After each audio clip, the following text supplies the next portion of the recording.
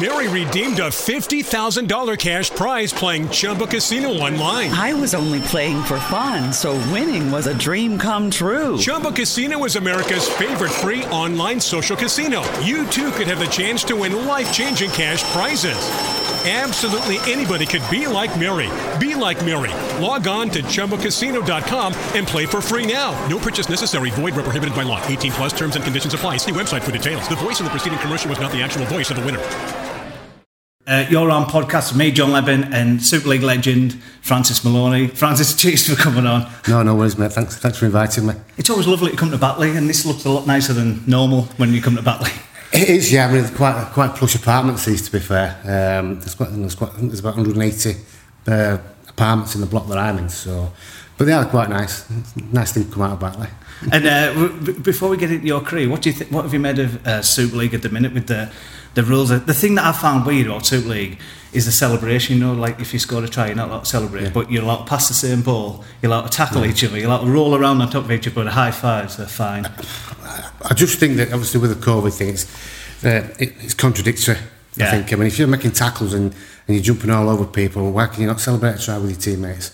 And obviously I know that it's been out on last weekend about celebrating a try. It's like, well, they've just been making probably 20-30 tackles in a game.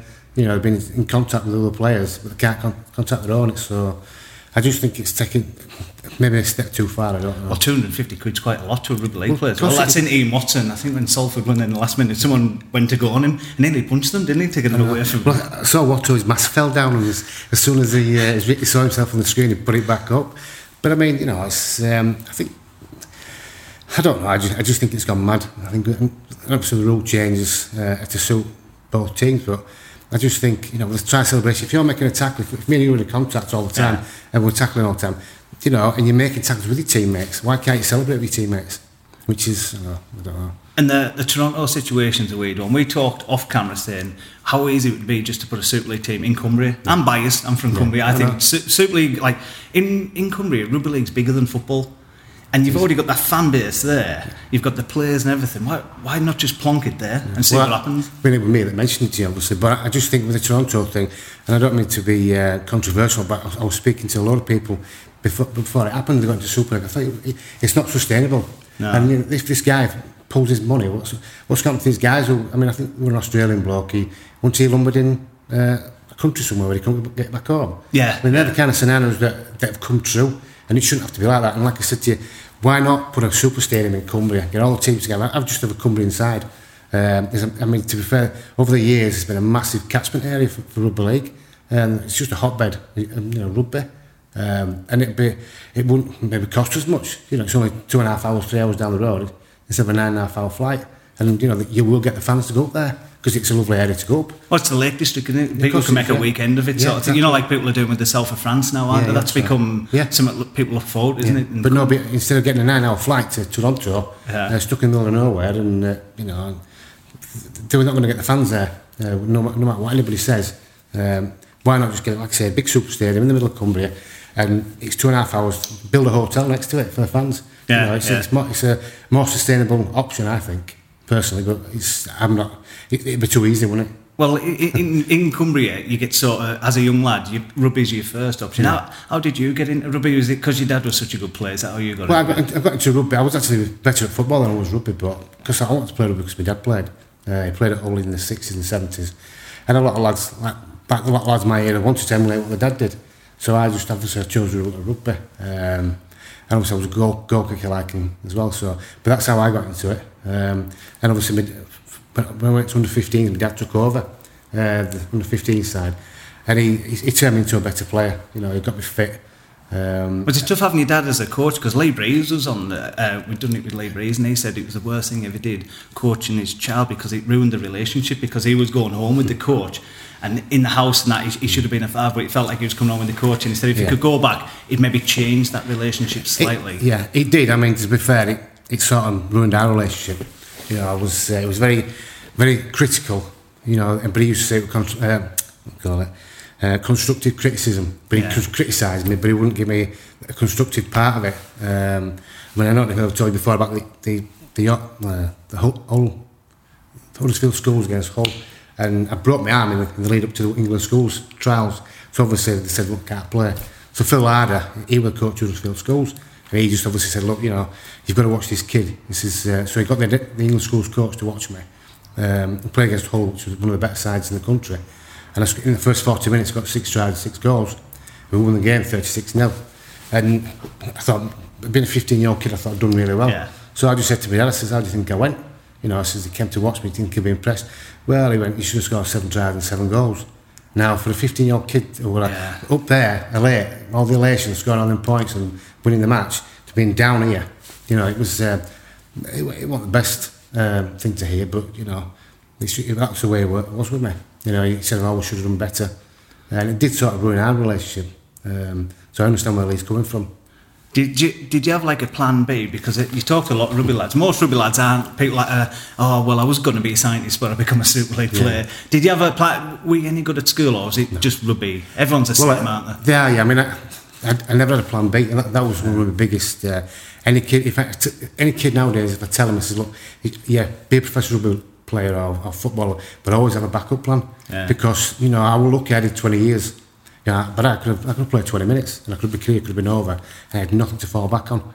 And I want the best at school. I want the brightest button, But I never did my homework because I was always training. I was doing rugby, and when I was doing my GCSEs and stuff, I was always at Leeds training because I get a training bus, train with the A team, and then come back. I was knackered, so I just thought I could never get my homework done. So how exciting was it signing for Leeds at that young age? Because I can imagine you'd have the women and so all the lads all being jealous and things like that.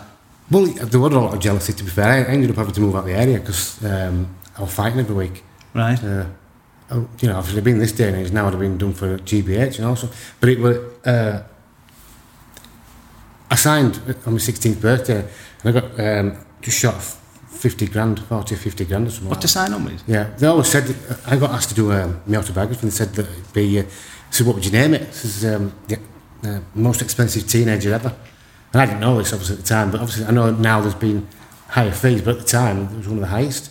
And I thought, this is the same old thing when you sign on for a club, you think you've made it.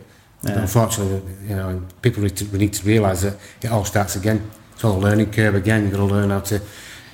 I was in a half-back position, so it was hard for me because obviously I've got. I remember playing. I think one of my 18 games was Roy Powell playing, David Aaron, John Holmes.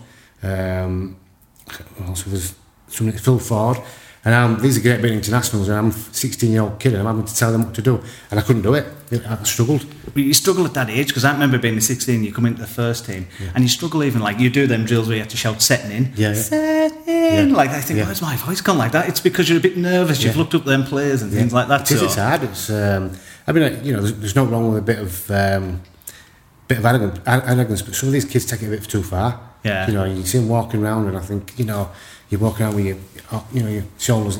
Good on them, for getting like that, but a lot of them don't realise how tough it is.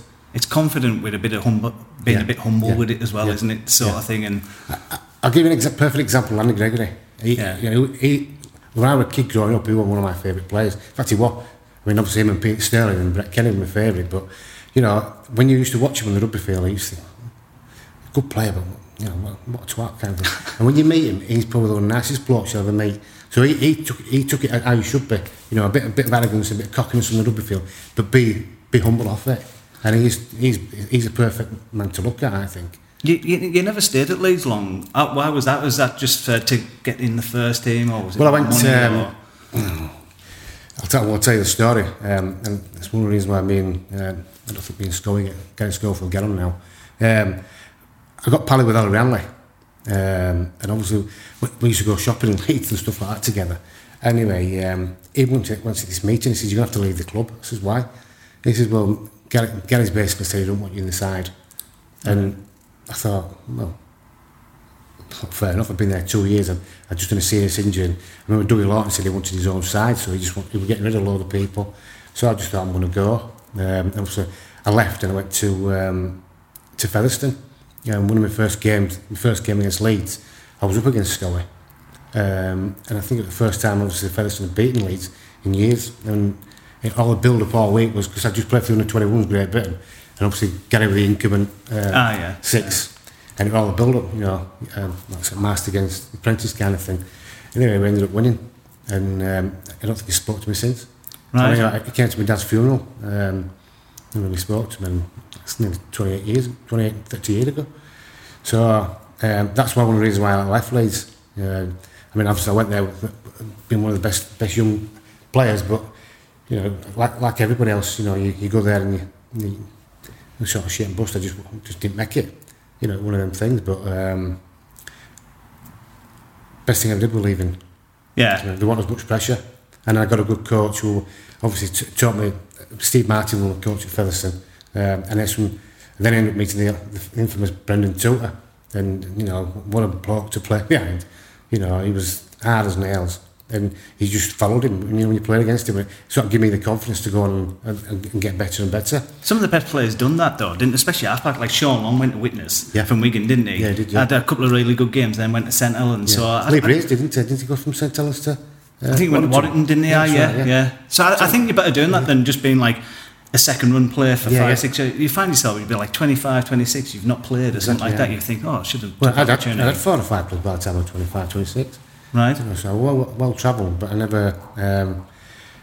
Like I say, I left Leeds under them circumstances. Like I say, it was Helen that told me to go. You played in the old school era and you come into the Super League. What was the biggest difference? Was it just because it went full time or more professional? Full time. We train every day, day in, day out. Just the speed of the game.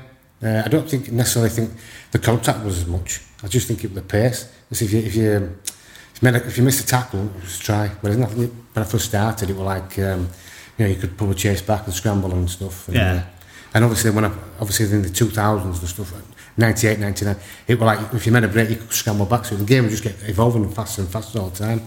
But I just think the pace of it just seemed to pick up tenfold. Because obviously guys were playing full-time rugby.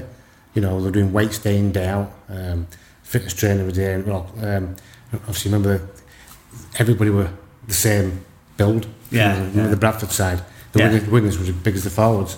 That was where everybody were going, the power game. But that was the only difference, I would have said. And obviously money.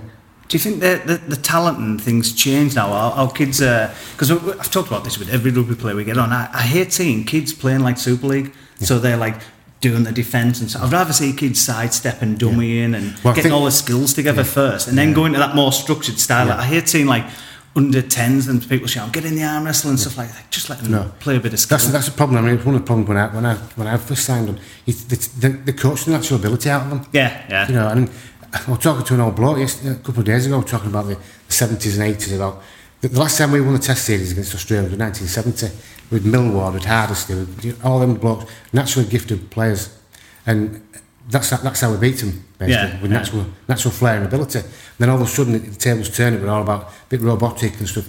And the thing is, we tend to coach our natural ability out of these kids. There's a reason why these kids got picked up, because they were talented kids. And all of a sudden, 12 months into their contract, they think that they're not good enough because they're not conforming to the way they're. Just because Coach A doesn't like a certain way doesn't mean he's not good enough.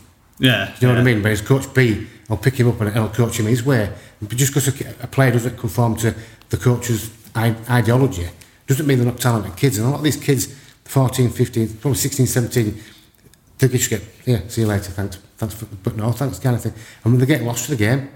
Well, I think you noticed that back in the day when Knife was stacked. Watch players like yourself, just say you drop from Super League, you go to like a Batley or Dewsbury, you think that's a Super League player because you were fast, the strongest sidestep ways. I think sometimes Super League players drop down that level now, and you don't notice that much because all they are is maybe a little bit stronger, run that line, quicker play the ball, things that I don't really that bother about because I like the tries and the hits and things like that. So I think that's changed slightly, hasn't it, over the years? I think for me, when I left Castleton and I went to Dewsbury and Batley, I came out with Shell. Yeah, and the shackles were off, and I actually played probably the best rugby I played because I was controlling games, and I was confident. When I was the Super League, I had no confidence whatsoever. But when I went to Dewsbury and Batley, where I thought I'm back in my career, I've not to lose. I'm playing back at half back and just do what I want, and I did. And I played probably the best rugby in my career. Just natural, like chipping over the top and making breaks and taking them on, and doing what I wanted, what I did when I was 16, 17, when I was first signed as a professional. Which Super League team did you prefer playing for? Which one would you call home? Because you've played for that many. Would it be Castleford, do you think? I would say Castleford in 98, 99, yeah. Because when I went there, obviously, I've been to 4 or 5 clubs and I sort of got lost in the game. And when we had that 99 team, it was just one of them things where there were no superstars. And we had a couple of good leaders, which were obviously Vowsy and Brad Davies. And then you had Aaron Raper, dummy half and stuff. And we all gelled. And we all worked for each other, and that's obviously why we were so successful. As I know we never actually won anything, but we got quite high up. But that probably that 99 team were the best I played for. And because you played for Wakefield, was it when they went bankrupt? How tough was that when you're like a player? Because that's your job. People don't realise. They don't see rugby players. It's like, take a pay cut, you'll be all right. You think, it's like this year, take a pay cut, and you're like, some of these lads will have bought mortgages on the fact this is how much money they're getting. Not on the fact like, oh, we'll have a pay cut and stuff like that. Well, I remember, that was just a shambles. I mean, we didn't get paid didn't get paid for a couple of months, and then the chairman came in and said, I'm going to give you out of my personal bank account. Right. Well, they were bouncing as well. Yeah. So like then was another month without money. Some guys lost their houses. But yeah, I lived in Altos, which is on the verge of Castleford and Wakefield, and there's people walking on the streets abusing me, calling me this and that and other. But they don't realise what's going on. Yeah. I ended up having to. I set up a hairdressing business, because I thought, where are we going to get the next money from? So I got a credit card and maxed it up and got this shop. Because I thought, it was just after that I contemplated retiring. Because I signed for Salford just shortly after. Because obviously we took it to court. I mean, obviously, Bobby. I was just going to say, Bobby Goulden's there, and I can't imagine Bobby taking that line down, because it's just not that type of guy, is he? He didn't. I had to drag him. When we took him to the tribunal in Leeds, I had to drag him back. He was like, he was leather everybody. And to be fair to him, we should have done. But we were all going to we weren't going to play the games, the last few games. I think only me and Bob and a couple of others that decided we're not going to play. And because if we'd done that, because we was told that if we did that, we wouldn't get us money. Right. So we did what they said. This Rugby League Players Association told us, just keep playing the fixtures. Did we get us money? No, we didn't get a penny. And me and I spoke to Bobby Season. We seemed to think we got shafted all ends there. It said it was in the papers that I got awarded all this money. Didn't get a penny. But yeah, all these people walking around Wakefield and whatnot, abusing me. And I thought, they don't realise, do they? Well, you can't blame them. It's history now. It's one of them things. But at the time, it was quite disheartening, because you think, I've signed for this club, and I expect to be paid, but I don't expect to be abused week in, week out by his own fans. Some were spitting at us and stuff. It's like, well, why? If you sit back and realise, actually, I'm not getting paid to do a job, whether I'm a miner or a welder or what, I'm not getting paid to do my job. Now, just because rugby league players don't mean that we don't need to get paid. It's a job. I know after you finished playing, you had mental health problems, things like that. Did that ever show up when you played at any time? Did you ever have bad feelings when you played, or because you're training and playing, it didn't cross your mind, or did it ever happen when you were playing? The first time I realised, it was in 2001, 2002. I was going to quit. Right. I went over to ended up playing at the Boulevard, and I said to my mum and dad, this is the last game I'm playing, I'm done. Because obviously with the Wakefield thing, I did all the travelling to Salford, and I thought, I wasn't mentally right for this anymore. And I went and scored 2 tries. Anyway, the week after, we trained all week, we played at Halifax. I said the same thing to my mum and dad. I said, that's it, I'm done. I scored another 2 tries. And I think I scored about 15 tries in about 5 or 6 games. So I got myself back into the groove of it. So I carried on for a few more years. And I got to, I think about 15 years. I thought, do you know what, I'm going to try and do this, try and do my 20 seasons, let me focus. But I originally got diagnosed with depression in 2000 and, 2005, 2006. Right. Obviously, a lot of people talk about that drop goal against Widnes. After that game, obviously, everybody's jumping around because they were safe in the Super League. Everybody's jumping around, supping champagne, and I was sat in the corner, sobbing, crying my eyes out. And I thought, this isn't right, because obviously, someone said, what's wrong? I said, I don't know. I said, I feel like I've just lost the game. He said, mate, you just won the game by that drop goal. So I went and see a specialist, and he diagnosed me with form of depression it's called anhedonia. Right, It's like it's like a depression where you're on an even keel all the time. If you do something good, you'll dip. If you do something bad, you'll dip. So it's probably the biggest killer in men. And it's just one of the things, you don't feel pleasure in anything good you do. And it's taken me a while to get, like when you do something good and you watch something good, you get the goosebumps. And you feel great. Yeah. You never got that. Right. Never. And I do get it now. But I got diagnosed with that, and I just thought, you know what? And that's when obviously it sort of hit home. Start feeling low. Because rugby's one of them. No matter what you're going through. Normally, if you go to the match, you say you fell out with your girlfriend or work's terrible. Yeah. For that 80 minutes, you forget about it a little bit, don't you? Because you're just focused on that. Yeah. And that's the same with like COVID and things like that. Don't realise the effects that having on young lads that work got no release of it the weekend. So that's why I thought maybe in rugby, is that what kept a lid on it? Do you think, well, you're always playing, you always had that little bit more focus. Obviously, you still had problems, but they didn't get as bad. Well, no, because I just got on with it. Yeah. And it sort of affected me, obviously, marriage at the time. Obviously, I ended up leaving her. And it was accumulation of things, the way I was like I was. And I started drinking. I left. And then I just, obviously, constant slippery slope downhill. And it weren't helping with the fact I had depression and stuff. Because I was drinking because I was depressed and depressed because I was drinking. Well, drinking's one of them, isn't it? I don't have depression or anything like that, but the next day you get some dark thoughts, don't you? You wake up, you're like, you're an idiot, you're a mess, you shouldn't be doing that. So I couldn't imagine what you must have woke up feeling like. Well, it coincided with the first time I tried to kill myself, actually, in 2008. Also, you were in Super League when you were... Oh, right. No, I just retired, actually. Right. No, I was still playing, I think. Yeah. And obviously what had happened was, I just realised I was just ruining my son's lives, you know. It was about 7 or 8 months after I got divorced. That was the only reason why I felt so low. And I just thought, you know what, I've just ruined their lives. Things will never be the same again for them. And I had nobody to talk to. So I hated myself, you know. So I got the tablets, 100 Cocodamol, you know, the 3500. Oh, yeah. Bottle of vodka, just necked a lot. Right. I woke up about 4 hours later, just felt groggy, and I just thought, you know what have I just done? You know, a realisation what you've just done. I thought, that's not making anything better for them too. Do you know, at the time, so I just got back on it, kind of thing. Just got back on with life, and but just everything was going wrong.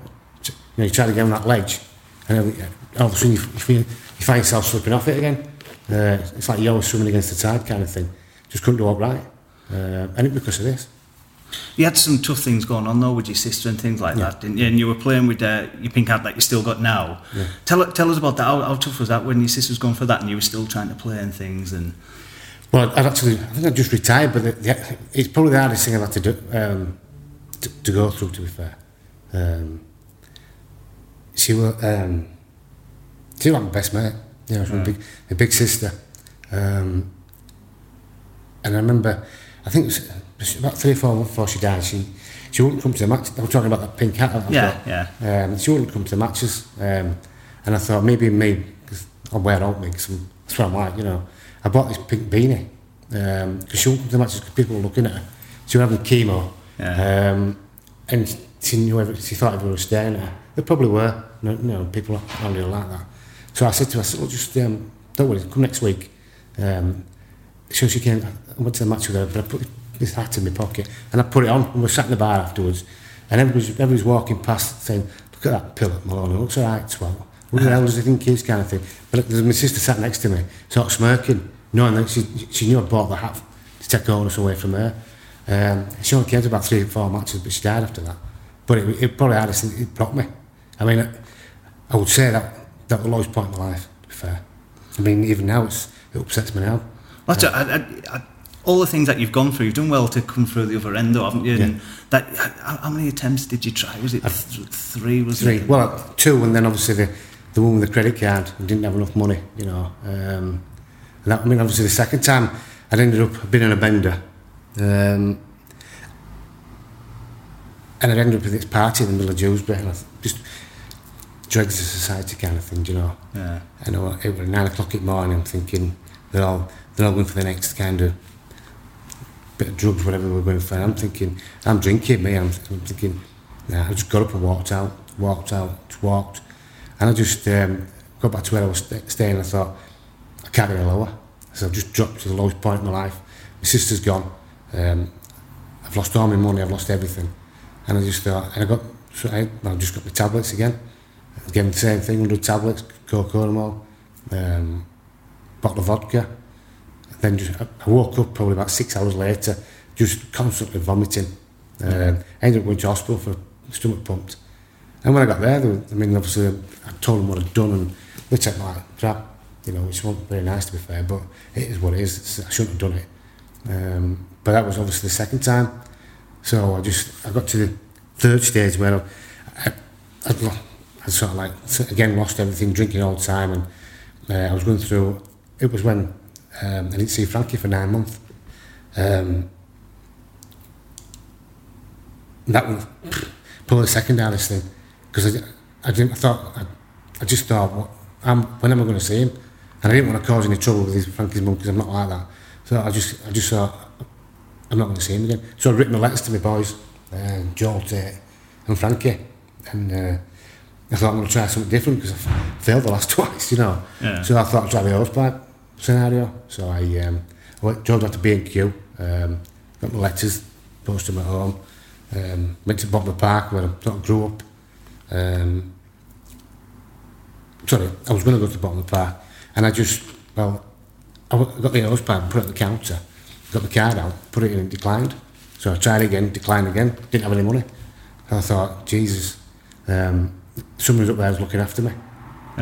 2 days later I phoned Emma Rose from Rugby League Care, and got me in touch with Sporting Chance, Rugby League Cares, and I've never looked back.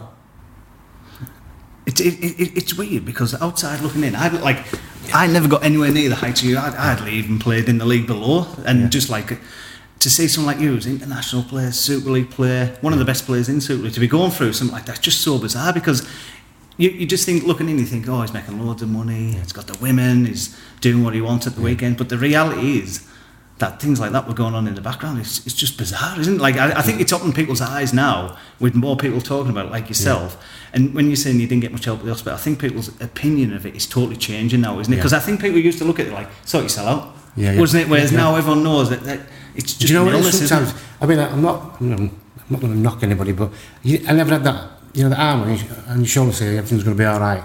You know, and that's what you want sometimes. Somebody just get their arm, put it around you, and you say, look, everything's going to be all right.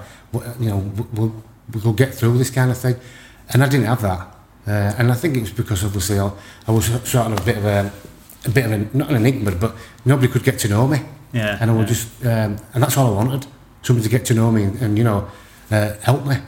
And that was the hardest thing, you know. It's an old school tough guy sport as well, rugby league, isn't it? You know what I mean? Like, you'll grow up whereas like you don't tell anyone there's anything wrong. Like, you could have a broken arm, you're like, get up, you pussy. You know what I mean? It's one of them, exactly, isn't it? And I think it's changed now. I think rugby league does more for mental health than any other sport, really. But I think there's been a big push on it, to be fair, because I think there's more and more people doing it, and even contemplating it.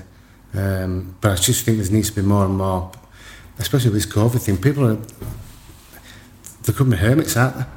They've nobody to talk to, and I think that's the biggest thing for me. I remember going to obviously Sporting Chance, and I was in with 3 other guys, and I sort of got embarrassed at one stage, because every time we do a group session, it was my turn to talk. I just burst into tears, and it was like, it got to the stage where after day 10, I'm thinking, sorry guys, it's my go, I'll be crying again, and that's all I got, because I offloaded everything. And I think sometimes if you can get somebody we can speak to, you know, it's massive, honestly. I think Danny Sculthorpe does a lot for it now, doesn't he? I've seen him on Twitter, he reaches out to anyone that's going through a tough time, they tag Danny and he sorts it or whatever they do. And I think it's great what they're doing, and I think there should be more of it. But it's good that people hear what you go through, because I think everyone sits there thinking, well, I just don't feel well. And they think they're the only ones, don't they? Where the reality is a lot of people are, and with COVID now, when I played rugby, some people literally, rugby was just at the weekend, go to a job they hated for 50 hours a week, a family that support. It was the highlight of the weekend. They're going out on the booze on a Saturday night. They're matching on a weekend with their thing, weren't it? And that's gone at the minute. So how can they replicate it? Well, that's it, for 6 months, and it's going to be a year, really, isn't it? Because when it started, and I think taking a year out of a young lad's rugby life, I just don't think it's worth. For the COVID thing, I just think you'd be better just, if they want to take the risk, the young fit lads, let them. It's also that other thing. I don't know, if you get a serious injury, you have a year out. It's hard to just get back into the game. It's one of them things. I'm thinking at the minute you can't do any contact, so you can't tackle. Well, you hear other people that had mental health problems and that in rugby league. It's always when they've had an injury, isn't it? Like Greg English and that. I can remember when I broke my leg, I had a year out. You just feel like a bit of a loner, don't you? Like going to do rehab and stuff like that. Being injured is probably the loneliest place. And you hear players talking about it. It is. Because you've got to get up at 6 o'clock, you've got to train, mentally you've got to keep yourself focused, and sometimes you can't, and sometimes when you're in that sporting environment, when you're in your team, it's all right because you can bounce off each other, but when you're injured, you can't. And people forget about you very quick, don't they? It's sort of like, how's that leg, and then it's gone, then, isn't it? You know what I mean? Well, you're going to do like 6 months or whatever rehab on your own. I won't tell you the name, but I remember training on a Saturday afternoon, and I tore my hamstring and do some kicking. Big tear in me, right hamstring. And because I was the only kicking halfback, I had to play. And we played the day after, and I kicked a match-winning drop goal in the last minute. And we won the game, tore it even more. And I ended up 8 weeks off because of a complete tear. The coach who made me play didn't speak to me for 8 weeks. Yeah. And that's the kind of mentality, because you're not playing, we're not bothered. And that's the way it were, and that's the way it still is. And it's a tough lesson to learn. I remember some of the stuff that, over the years, you think about all the stuff that's been said to you. I don't think some people could cope with it. Well, back in the day, it was always like, oh, you'll be all right if you take these pills with them pills. And then, like, there's no, like, oh, well done for doing that, is there? No. If you play it badly, no one sticks up like, oh, that guy shouldn't have been playing anyways. And it was always that sort of crack, wasn't it? And I seen people like Patching the Cello, they'd go out, play not as well as normal. I was like, he's crap. And you're like, playing with a dislocated shoulder there. Once got dropped, I tore a muscle in my shoulder, and the physio, the doctor, they'd injected the wrong muscle. So I had a dead arm. I missed about 3 tackles on the bounce, pulled me off and dropped me. I said, and they didn't realise that they'd, because I missed the 3 tackles, they dropped me. I thought, the physio's done that, the doctor's done that, it's done the wrong nerve.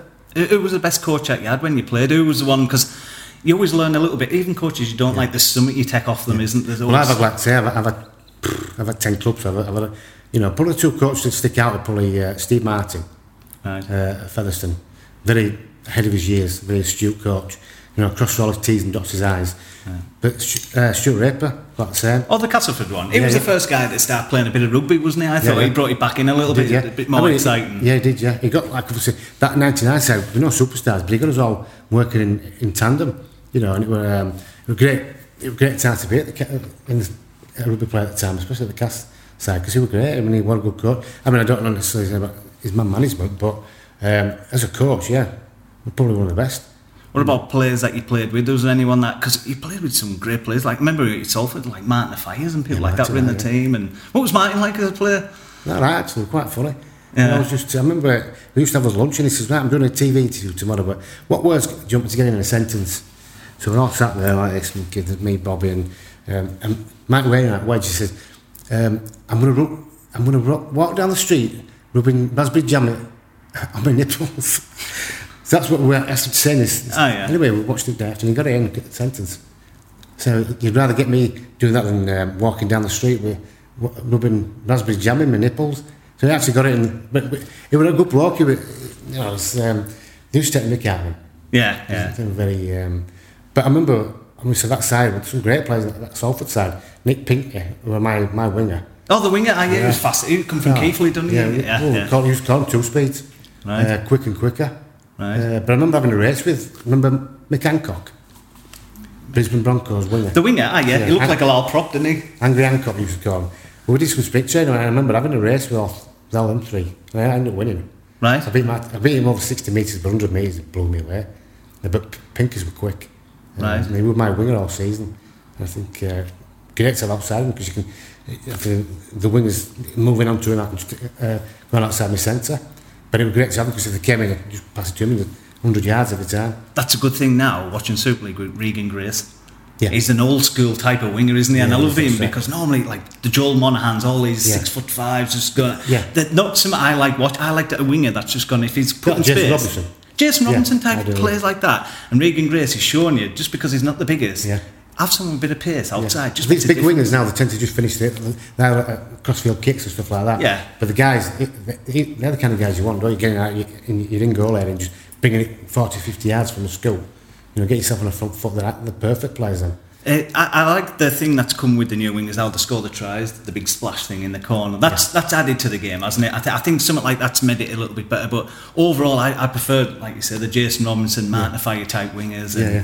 I mean, they're quick. You mean like the diving in the corner? Yeah, Like the Australians, what they're doing. You know. Yeah. They're all score. Some of the tries are, I mean, some of them defy logic, don't they? That's what I mean. Like that's a skill that you look at and you think. Even I think I was drunk trying to do it on the sofa. I couldn't do it on the sofa. Never mind, like on. But on obviously, the you field. speak to players. Do they actually coach that, or is it just one of them things that just naturally? I think they get coached. I think a guy's got a pad and they put a pad there, so they're landing on it all the time, sort of thing. Because like say, rugby's a game of inches, isn't it? So it's a couple of inches, you know. But it's some spectacular tries. I mean, some of the tries, well, they're actually their arms there and their bodies out. Yeah. You know, it's, but yeah, it is. But when you first come on the scene, it's probably when I started watching with my dad on the Challenge Cup and stuff like that. You used to have them. Every team used to have a bit of a hard bastard, didn't they? Yeah. So like you was talking about Brendan Tootie. They would have Brad Eppie, they'd have Brendan Tootie, and you're like, them two are probably going to have a fight. And it was a bit like the old hockey games, wasn't it? That's You're right, like, yeah. there's the two hard guys, two hard props. Yeah. It's gonna, and then you'd have the halfbacks being protected by these hard people, That's right, wasn't yeah. But that's what you see. If you sign a good player or a tough player, someone who protects their halfbacks, Brendan will just pull it. Vowels will be the same. You know, if Brad or Danny get a clout around the ear, then obviously Vowels will sort him out. But Brendan. Well, you see some of them clips, don't you? Think, what possessed him to do that? Just elbowing someone off The thing clothesline. about it, he wasn't the biggest bloke either. No. But you know what? Take another one, absolute lunatic off the park. But put him on the park. But off the park, one of the nicest blokes you ever wish to meet. Just quiet, humble, down to earth bloke. But he was just great to follow as a 19-year-old kid. And he's punching holes into everybody. I'm just following him. Yeah. But yeah, great bloke. And we used to go drinking together. Well, we used to have a laugh. Me and Paul Newlove. I mean, he's another one. But probably the best player I've ever played rugby with. I mean, some of the tries he scored are unbelievable. He was one of the first modern centres that was quite big, wasn't he? Yeah, he come into it, but he had the pace, didn't he, as well? He was quick, he was strong. I mean, he wasn't very good at weights. I mean, I remember when at Featherstone, he couldn't even bench press 20 kilo at the time. But yeah, putting 4 blocks in him. I remember at the 93 Premiership final, I think there were about 4 blocks in him. And Right. he went to a trial and scored one of the tries. I think Desi Drummond were trying to pull his head off. Right. Desi when he fell. Yeah. But yeah, well, just a naturally gifted, strong bloke. I remember playing against him a couple of times, I couldn't get hold of him. Yeah. Just went straight past me. I'm like, I might as well not have been there. Who were the horriblest players you ever played against? Who was like maybe top 3 or 4? You just played against, I'm going to catch an elbow, he's going to probably punch us. Who's the hardest? Because it's weird with the hardest players in Super League. It's like Barry McDermott, like you say. Like off the field, Barry's probably the nicest, politest player ever meet. But on the field, I wouldn't want to have played against him. That's what I mean. Who are the horriblest players you played against? The first, I don't know, I couldn't really. I think probably the first bloke I ever realised, God, is this what it's going to be all about? Remember Mosi Kaloto? No. Played for a Tongan, he played for Widnes, Jonathan Davis and Darren Wright and Andy Courier. I played in the Wigan Sevens, I was only 16-year-old, and he ran straight at me. And he was a big Tongan, a bit like Tamalala. Yeah. You know, Jason Tamalala. Yeah. I was seeing stars for about 5 minutes. I just thought, is this what it's about? You know, so if I can cope with this every week. And, but the toughest players, I might have to come back to that one, I don't know. Because you've got Morleys and all that have been playing around and then want the Fieldens and all them types. And Good question, that. I won't say there were anybody that stand out. Toughness, obviously, like you've got your Moses, but I mean about as a group, I don't know. I couldn't really. I think, Stuart Fielding, I remember I was walking out at Valley Parade with him. Not necessarily with a grubber on, but just a bit bizarre when he said to me, we're walking out and he went, now then, friend of your gay icon. And I'm walking out, and I looked up to him and I thought, what's he on about? It's like, anyway, I asked him, we played that Yorkshire Lancashire Legends match last year. I said, what do you mean by it? Oh, I said, I just say some random stuff. I said, yeah, but gay icon, it's a bit, a bit random, that. And then I don't know. It was just odd what he said to me. Well, people do that in rugby. I can remember someone getting punched in rugby once. He stood up and he said, "Do you like that?" He went, "That'll be nice for Christmas." And I thought, what a weird thing to say. Like, it just takes you off the thing. Well, you know, the only thing I've really said was, do you know, if someone's kicking a goal on sticks or side of stick, I'll say, "What's that wheelbarrow?" Yeah. That's because I remember playing with Ryan Sheridan, and he kept saying it. Anyway, they always kicked the goal. Anyway, one day I had a go and they missed the goal, so I tried to do it every time after that. But here another one, great. Probably I learnt more off him in 18 months than I did my whole career. Very good, very knowledgeable. Well, he doesn't get all the credit at Castleford, does he? He's the number 2 at Castleford, but I think he's got quite a big influence, hasn't he, in training and things like that. What he don't know about rugby, then it's not worth knowing. Like I said, in 18 months at Dewsbury, I learnt more off him as a player, as I learnt more about myself, more than anything else. But yeah, he'll put up there, top 3 coaches, definitely. What about most intimidating players? Because you all have played when the Boulevards, and we're talking about people shouting stuff. I remember when I was amateur, I played my first, I think it maybe being 16 or something, just an amateur team, and we played at Maryport. And I remember that they have something called the Carling Crew, just like 7 alcoholics that go and watch the match, and every time we went to kick this, they just kept shouting, "You suck cock," like Blackpool Rock. And I don't know why, it just stuck with me. Like, that would be like 16 years ago, and I still remember them shouting that all the time. But they're still there at the matches. It's about 30 years older. Which was the worst ground? You used to think, "Oh, Whitehaven away, I don't fancy that," or Working away, or... Actually, I didn't mind it because the drive were quite nice. Keighley one, the change room was there. Keighley's change rooms remind me of where they used to keep sloth off the Goonies. Have you seen that? Honestly, that's what their change rooms are like. There's like a show pipe going through in there. Worst, most intimidating. I didn't like Norton Park. No, who was that? Oh, yeah. I used to go to that cage. I remember coming out at when I was at Salford, and I've never actually seen somebody actually spit on somebody. But Alan Hunt went in front of me, and he got spat on in his face, which I thought was no need. But Wakefield, and I know I've been coaching there, but I remember all that stuff we went through, talking about earlier about the court case and everything. I'll never forget the time Steve Prescott, he made a try-saving tackle in the corner, and it's where the change rooms are. Sorry, dugouts in the olden days. That big stand. He'd made a tackle, and I think it's the first time he dislocated his kneecap. Right. And he was in agony. I run over to him. As I'm running over to him, this woman jumped up and spat in his face. Wakefield fan. Right. And I just thought, I can't believe what's just happened. It's like, and it was all because of all this stuff we were going through. And poor old Precky's laid there with his kneecap hanging out. And she jumped up and spat in his face. I'm like, what the...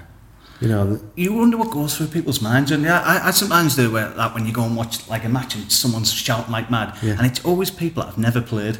It's never someone that's played like giving out advice or being nasty, or like some guy that's never played, sat there canned up, isn't it? Well, this is nothing to do with a professional game. This was an amateur game I went to watch. I was watching it from a distance. As I'm looking over, this lad run from an estate, jumped over the wall onto the field, stabbed this lad with a knife, like a sharp stick, stabbed him straight to his leg and run off. Right, in an amateur match? Yeah. I just turned professional, so I was like, I don't have to put up with that. But yeah, I just saw this kid run across, about 100 yards away, and straight on, stabbed this kid in the back of his leg, his hamstring, I went to flash it, and just legged it. Well, amateur rugby is the craziest ground because it's violence, isn't it? Mm-hmm. And I remember playing up in Scotland, and a fight broke out between two brothers on the same team, and it went on for 20 minutes, the whole team. Because the team we were playing with, we weren't fighting with, they were fighting with themselves. Right. So it just went on forever, because you're not going to split it up. Crowd can't split it up, they have to ring the police. And you sit there watching, thinking... Yeah, it is, it's mad. Amateur rugby is the brutalest sport, I'd say, in anything. Do you know what? I think you've got your... obviously got your Super League and your Championship. But physically wise, I would say the amateur game is probably tougher. It's just obviously when you train Super League, you're playing 300 mile an hour. If you make a break, it's try time. But physically wise, I coached their side a couple of years ago. Honestly, I take hammer and tongs, elbows and whatnot. Well, people say Super League and I think, that's a rough game. That's with a camera on, everything's getting analysed. Take that camera away. Yeah. Get a load of lads on that. These guys train for that job. I mean, they reckon, I know when I was finishing, they reckon every tackle you made or got tackled, it was like a 25 mile an hour car crash. So God knows what it's like now. I mean, I don't know that NRL. I mean, I wonder they have short careers, don't they? Yeah. Well, they all look dead young, don't they, in the Australian League now? They do, yeah. Do you think there should be more education for Super League players that your career will come to an end? Yeah. Because a lot of them, like, you see them, don't you, and they don't seem to have that, like, oh, well, this is finished, and you haven't got the luxury, like football, where you think, I'll tell you what, I'll have 5 or 6 years and then I'll decide. Whereas rugby league, you've got to go right back into a job, haven't you, really, or next couple of years? I think if anybody that's going to Super League now, I think they should automatically make sure that they actually get a career. And I think I've been guilty of it, because obviously the era I came from, it was you play full time, that was it. Yeah. Whereas I think now there's a bit more input into getting a career outside of rugby. But I think if that happens, there'll be a lot less mental health. I think I think for me was I finished rugby and that was it. This is there's your P60, see you later, bye. How old were you when you finished? Because you had a bad neck injury, I remember. And you carried on playing, didn't you? Yeah. I got paralysed in 2004, but I was sort of like 17th season. I thought I want to finish this 20th season, and so I carried on playing. I got obviously advised not to play, but I thought. So what did you play with that? Did you get like a neck brace? Because I remember just normal. I was paralysed for about 5 or 6 minutes. Ended up in a hospital for but I played 2 weeks later. And what I'd done, I'd not severed a nerve, but I've damaged a nerve. I ended up having discectomy, like what I call it, a disc taken out there. Right. But I've done the other side now. Right. So, but yeah, I was 37 when I retired. 37. So I've done 20. And one of the reasons, obviously, we're falling with depression and falling out of love with the game. The reason why I fell out of love with the game was because I've done 20 seasons, and I didn't get a testimonial. I asked a few people about getting a testimonial for service to the game. And then I'm looking around, there's guys playing 13, 14 years in different clubs and whatnot, and they're getting testimonials. So I got a bit disillusioned with that. I didn't have the fact I was drinking. I'm going out all the time, drinking, and obviously hating my job, that kind of stuff. And obviously my sister just died. I had to go bankrupt. Everything curtailed in one go. And then obviously with rugby league, like a big kick in the teeth. And that's one of the reasons why I just went further and further deeper. And I think at one stage I didn't want help. I just wanted to go. Self-destruct sort of thing. I just wanted to go. I didn't want to be here. Well, it's a weird time when because all them things normally they're spread out, aren't they? Like a bad thing there, 5 6 years. Having them all at once, and especially having problems as well. I can imagine it just. Yeah. I think in the space of about 2 years, I got divorced, gone bankrupt. I wasn't seeing the lads. A year later, my sister died. I lost my house, finished my job, finished playing, retired. So there's 4 or 5 things there just occurred all space in 2 years. And that's obviously when everything went pear-shaped. Did you ever feel like when you'd run out of money and things going back to the game? Because you see a few players do it, you see it in boxing and everything. Because there will have been a team in the championship that would have thought, Francis Morton, he's a great player. Like, did you ever think, I'm going to have another year? Because you see it quite a bit, don't you? Well, I phoned up, I spoke with Hemel Staggs. Right. I didn't realise where it was. It's a fair way. I thought it was just down A1, but it's 6. And I thought, it when Brad Fittler playing that 9s, and I thought, you're 40. I thought, I was 40. And I sort of got in touch with them, and they were keen on let me have a go. But I just didn't realise where it was. Yeah. I thought, I ain't going down there twice a week, it's too far. So I didn't go down that route. But you've kept yourself in shape, haven't you? Because I've seen a few lads that when as soon as they finish playing, it's like they must just got an all-you-can-eat buffet, and they just got massive, don't they? They either go that way or like with Paul Sculthorpe, it just looks as good as when he played. Does, right. Your cell just looks the same as when you played. It's weird. And you know what it is? As a kid, I was fat as a kid. I was a chubby kid, and I've always been conscious about my weight. I was the same, yeah. And I just don't want to. I don't train much. I don't do out really, to be fair, but I just. I passed my PT last year, so I want to do some PT, but I just, it's that thing that, I don't want to let myself go. I want to keep myself in shape, because I just think, obviously when my dad died of dementia, my granddad, once you stop using your mind and your body and whatnot, you start slipping, I think. And I think that if I can keep active as long as I can, because it don't bode well for me, because obviously it's a genetic thing as well, it's dementia. And also with my dad and my granddad. So I think for me, as long as I keep active and keep fit, it'll stay away from me, won't it? Well, that thing about being a fat kid, it does play on your mind, doesn't it? Because you just start thinking, them jeans feel a bit tight, that's it, I'm not eating today, or something like that, and you're just like that all the time, aren't you? Because you've been there. It's a bit of self. I mean, the thing is, obviously working with in schools, and you know these buzzwords and stuff like self-esteem and all, but I like to have no self-worth, and that's a totally different thing. And it's like I haven't, you know, it's like people say, oh, you must be feel good about yourself. I don't. That's the thing. But the thing about it is where I've come from in regards to depression and stuff, and I've been here before, you know, many times. But I know how to, because I've been through the Sporting Chance systems, I know how to counteract it, I think. Hence probably the reason why I'm still here, because if I hadn't, I don't think I'd be here. And, you know, just for the record, obviously, I would like to say thank you for Rugby League Cares and obviously Sporting Chance, because they saved my life. Because if I'd have carried on 6 months as I was, I'd have been dead. It's good though that you tell your story. I seen it on the suicide awareness last week. It was on the big rugby league thing and stuff like that. And it's good for young kids if you're working with kids now, because you'll be able to identify kids sitting there going down the wrong path, they either hang around with the wrong people and things like that. And because you've been through it, and because you were such a good player as well, it's not like you were a terrible player. Like you were one of the best players going through something bad. I think it's good for kids to hear that when they're going through it. Do you know what? I don't mind talking about it. The thing about it is, if somebody can hear a buzzword, I'll think, actually, I've been in that situation, and so I might listen and think, how do you get out of it? And it's like, that's what I want to do. I would like to obviously share the story as many times as I can, if it helps somebody. And, you know, obviously, it makes it more worthwhile. If somebody can hear something about somebody that's who's been there and sort of done it kind of thing, and come out the other end, and if it helps one person or 10 people, it's been worthwhile me, you know, speaking about it. No, I think it's good. Like we've done one with Eddie Hall, the strongman. He talks about mental health, and I've done loads with Gaza.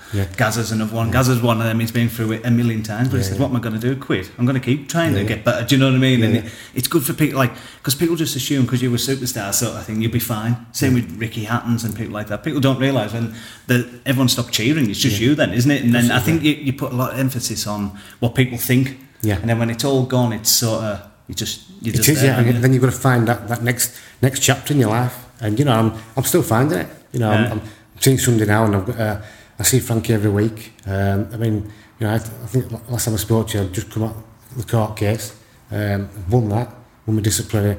You know, life's good. It's not perfect, but life can be. It's like I said on the Facebook, life can be beautiful if you find your soul. You know, and I think I'm still finding it, but I'm getting there, and it's I've surround myself with good people. That's a big thing, isn't it? Because some people are just energy drainers as well, aren't they? Like, oh, Francis, let's go out on a Monday morning, let's have a drink and that. You want to get people that want the best for you, don't you? Not because you're handy to go out with and things like that. No, and people like me to go out because I'm like a sort of party, but I'm not. I don't want that anymore for me. Do you know what I mean? But I'm seeing somebody now that doesn't like to drink as much. You know, it's like I don't want to drink because she don't want me to drink, kind of thing. So for me, that's a massive positive. Do you know what I mean? Yeah. You know, it's like she can turn around and say, "Oh, have a drink." And I'll probably, women being like a recovering alcoholic, I will drink. But she don't like it, so you know, I won't drink. And for me to listen to somebody else instead of being selfish and listen to myself all the time, I think it's helping. You know, I think it's in the right direction. Well, they always say, don't they, if you've got 9 friends that are alcoholics, you'll be the 10th, isn't it? And it's just who you hang around with. Your missus isn't... You are. It's like, I've got a quote, tattoo somewhere. You are your environment. Yeah. You know, whether you're knocking about with good people or bad people, you'll end up being your environment who you're with. Well, that's probably where you grew up in that environment, because rugby's drinking and it's keeping your feelings to yourself, especially in the... Not so much now, but back in the 1990s, no one was talking about feelings other than rugby, so... Well, do you know, one of the first things first night I went out with, when I was at Leeds, I went out with Dave Erin and Phil Ford, Simon Irving, and obviously I was about 17, and I used to have something to eat, you know, and a drink. And Dave Erin said, "Get here now, eating's cheating." So, do you know what, for my whole adult life, I use that philosophy. I'd never have a drink I'd never have to eat when I was drinking. And it's like, that's making no wonder I was pissed. Do you know? I do the exact same. Because it takes you longer to get drunk if you eat. I know, what a weird mentality to have, isn't it? You think, I'll tell you what, if I eat them chips, I'm not going to be steaming inside. So have you had issues obviously with it? No, I'm just an idiot. No, what about being fat as a kid and stuff like that? Oh no, I was fat for 2 years of my life when I was a kid, and no one's ever let us live it down. And I do it about when we stand up, because I always say, because on my road, honest to God, where I lived, there's 3 paedophiles lived between my house and the school. And I walk past every day, and I never got a wink or an invite once. Do you know what I mean? I was too fat. that paedophiles weren't interested. You know what I mean? So honestly, because I used to walk to school even from like a young age, so I used to think it's because I was good at rugby, but it's because my mum and dad knew they wouldn't be strong enough to pick us up. That's not. Yeah, I've been that bad. I'm just overweight. I wasn't that big. But no, actually I've always had the same from being a kid. You know, from 13, 14, just. But that one of the things that my dad did do for me. I came home from school one day, and I just smacked this lad. Been throwing some rubber at me. Right. And I've got always handed with my fist and stuff, but he kept throwing this piece of rubber at me. Yeah. So I said, if you do that again, I'm going to leather you. So he threw a little piece of rubber at me. So I marched it back at classroom and I pummeled him. Anyway, he went Pallywalk girls, so they're all calling me names. Fat this, fat that, fat Fran, and you know. And I went home, I cried. I went across the field, back to mum and dad's, and I was sobbing. And my dad said, what's up? So my mum told him what had happened with his girl. So a day after, he flogged me for 6 weeks, you know, summer holidays. Yeah. For 6 weeks, I was 2.5 stone in 6 weeks, got myself fit, and I never looked back. Yeah. But in fact, when I went back to school, people didn't know I were. I'd lost that much weight. But, you know, I owe that, he sort of elevated me to that next level in rugby, you see, because I was a fat, chubby kid. But then I was ripped and everything when I'd come back to school. It's weird having a dad that's into sport though, isn't it? Because my old lad was banging into sport. And every outcome's fitness, isn't it? You're like, oh, I've got pneumonia. Yeah. Hill sprints are good for that. Yeah, You're like, are they really? Yeah, it is. Honestly, the stuff, he would always used to flog us all the time. Yeah. You know, and it was like, that's the only way forward. But obviously I know with the sports science now, things have changed. But sometimes you just need the old school. Yeah, Do you know what I mean? It gets that mentality into you though, doesn't it? Like when you get older, Yeah. like if I go and train with the amateur team now, you've got people that can't be asked doing a lap, and you're like, God, you're growing up in different times. You'd get a hide, wouldn't you, if you were like saying, oh, I don't want to do this. Oh, do you know what I think and all? Respect. Yeah. This younger generation, they've no respect. You know, and it's like, they've got to, I know you've got to earn respect sometimes, you know what I mean? But they just don't, they just think, oh, I can't be able to do that, I'm going home, I'm not doing this, I'm not doing that. And what you're supposed to do as a coach, no, yeah, you're doing it, but they can just turn and say, oh, F off. Well, the hard work, no one wants the hard work anymore, do they? And like you see amateur, there's not as many second teams anymore, there's many amateur teams, and it's because you think Tuesday training, can't be bothered. Exactly. And Saturday... Because you know Tuesday's going to be a hard session fitness-wise, so they'll just turn up on the Thursday, play on the Saturday, but it shouldn't be like that. I mean, I know when I was a kid, I used to love training Tuesday, Thursday, especially the fitness. Yeah, so obviously, well, I was fit, so I was always put it at the front, you know, but then people at the back, I know it's hard for them, but you can always get yourself there, can't you? You've got to have some aspirations in life and just not being a fat lazy slob. Well, I wouldn't say it's everyone, because there's still players that still dedicated, but it used to be everyone, didn't it? Even the ones that were unfit, they'd still get to sell their Tuesdays. Whereas now you're like, if I go to the amateur rugby union team, the local one, you're like, oh, Tuesday we're going to do fitness. You're like, oh, a lot of back shifts that night and stuff like that. You're just lying to yourself. You're in that WhatsApp group, can't go, and you're like, oh, well, you just get yourself there. You're fit, because you always feel better after training, don't you? You always feel better when you've done. It's like, you know, obviously being a drinker and stuff, you know, you always feel great in the morning you don't have a drink. Yeah. You know, it's like, that's what I'm getting to now. I feel great in the morning now. You know, whereas before, like 2 or 3 years ago, I was drinking a litre of vodka a night. I was getting up fresh as a daisy. A little bit ropey, like. And I look back and see how much I used to drink. I make no wonder. Drinking in the house is the worst, because you look around and you think, God, have I had 15 cans? Because on the night out, you don't realise, do you? And then in the house, you're like, oh my God, it's embarrassing, isn't it? And then you don't remember what you've done. Yeah, you know, stuff like that. And you're getting up early, think, oh, Jesus, I need to get rid of this kind of, you know what I mean? But luckily enough, like I said, I've met someone who don't like that. I don't want drink. You've got to have a meal and stuff like that. But, so for me, it's a positive. You know, that's what I mean, the balance with drink. I don't think I would ever never not drink, but I always think you see people who do it too much. I think you've got to have a little bit of balance in there. And but obviously we've been an alcoholic. I can't got that balance. But I'm at the stage now where I can take it or leave it now. You know, I'm getting to this stage, especially the last few weeks. Because I've had a tough few weeks, obviously, with certain issues, and I've had my own mental problems and stuff like that. But because of the sporting chance and the way I came out there and what I learned about myself as a person, I'm getting by. You know, and it's all by just because I've been in the same situation. I've learned from the mistakes, and I just keep moving on, keep plodding along. You know, and I can't wait to see. That's that quote where I can't wait to see the view from the top of the mountain. You know, I'm going my way up, and you know, because every day is different and every day is tough. But you just gotta keep plodding on, keep moving. That's it. I think a lot of people after sport or doing something brilliant, it's having that focus to aim at something. Because when you're in rugby, you're like, I want to be Best player in Super League, best player in my team. And you've always got that focus. And when it ends, and it's very hard to go to a mundane job and get them same highs, isn't it? And things like that. Like, that's where people struggle. Yeah. You know, obviously when they start taking drugs and they start another and drinking, but it's like I say, it's a balance. You know, and I'm at the stage now where I've got a balance, and it's like slowly but surely I'm turning into what I want to be, and it's because I'm surrounded by better people. You know, I haven't been surrounded myself with negative people. You know, I've got to work, finish work, I'll go train or go see my girlfriend, and then on the weekends I'll have Frankie. Days of partying for me are done anyway, I'm not bothered. They used to call me George Best when I was going out all the time. My nickname was Georgie Best.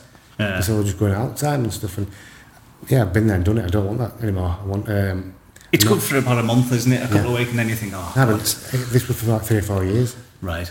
Christ. But I got it out of my system, and I just want a normal mundane life and be happy. You know, and I'm surely getting there. Because for years I was sick of obviously this depression thing. That was another thing. I had it, and I was sick of it. I just thought I'm sick of every time something goes wrong. It's because I'm depressed. So I've got a tattoo across my chest. It's good to look back but don't stare. And I see it in people now on the Facebooks who are always putting stuff about when they did this, when they did that. You'll see myself because you'll know. Sports people. They're the people that are on the cusp of being obviously going into depression because they're living on the past. You see that I'm friends with so many people on Facebook, and it's nice to put the odd thing on. But some people are doing maybe 3 or 4 days. 8 years ago, 15 years ago, I've done this. I've been guilty of it myself. I put them on, and I put them on once because it's memories. I put memory on, and then everybody said, "No, I put more," because I said, "I'm sick of looking back and all that kind of stuff. I'll do this occasionally." No, we like to see this, your memories. So I've been putting them on. I haven't been putting anything fresh on really, but you'll see myself, and you'll see they start to live in the past. And I was guilty of that, and that's what caused me to I wish I'd done this, and I wish I'd done that, and I didn't. Can't do it now, can I? Can't rewind. I got the time machine. So like I said, this tattooing is good to look back but don't stare. And then obviously I did a big article for Huddersfield Uni about depression in sport. Right. And I said to myself, as soon as I've done that, my tablets, binned them. One on some called, I can't call the tablets, but they were antidepressants. Right. And I stopped taking them, and I've suffered with it since. Right. And I just think, I'm stronger than that, I want to be stronger than that.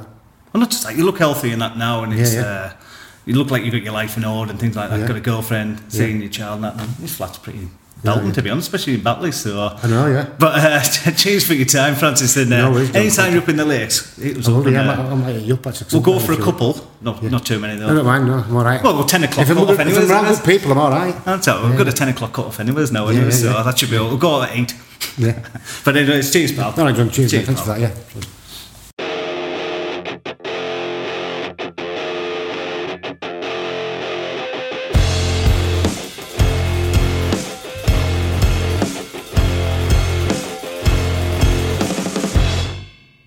Mary redeemed a $50,000 cash prize playing Chumba Casino online. I was only playing for fun, so winning was a dream come true. Chumba Casino is America's favorite free online social casino. You too could have the chance to win life-changing cash prizes. Absolutely anybody could be like Mary. Be like Mary. Log on to ChumbaCasino.com and play for free now. No purchase necessary. Void where prohibited by law. 18 plus terms and conditions apply. See website for details. The voice in the preceding commercial was not the actual voice of the winner.